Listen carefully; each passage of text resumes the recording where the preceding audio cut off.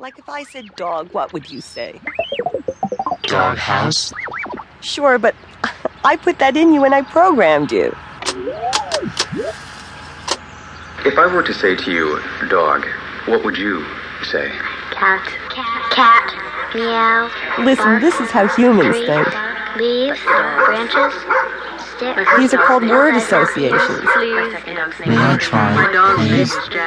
See, the words are connected by memories and experiences, one leading to another. Give me a word, Annie. The toast is finished.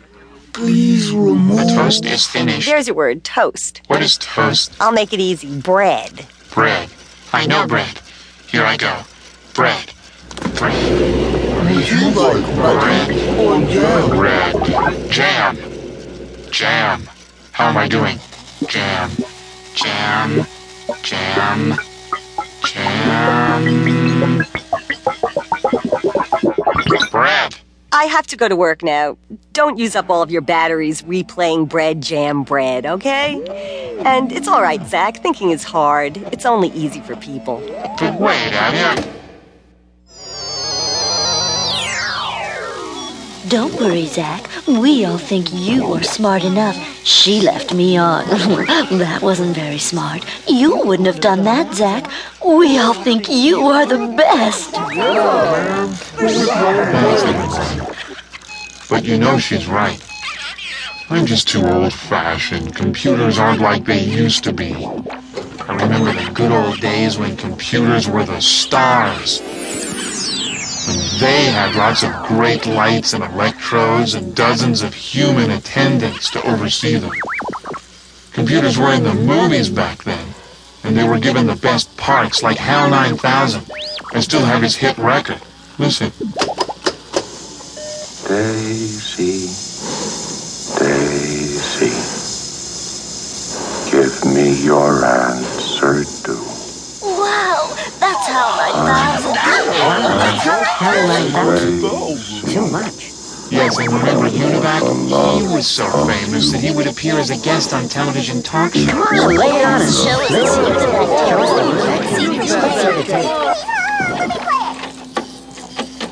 Mr. Univac, how much is 4,537 times 9,526?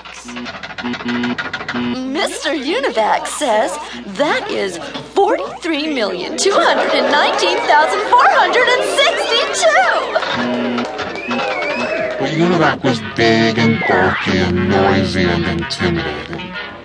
He was the perfect talk show guest, but he was not as good as a problem solver. Univac was a sequential processing digital computer, a great-grandfather of today's PCs. Digital computers can truly know only three things.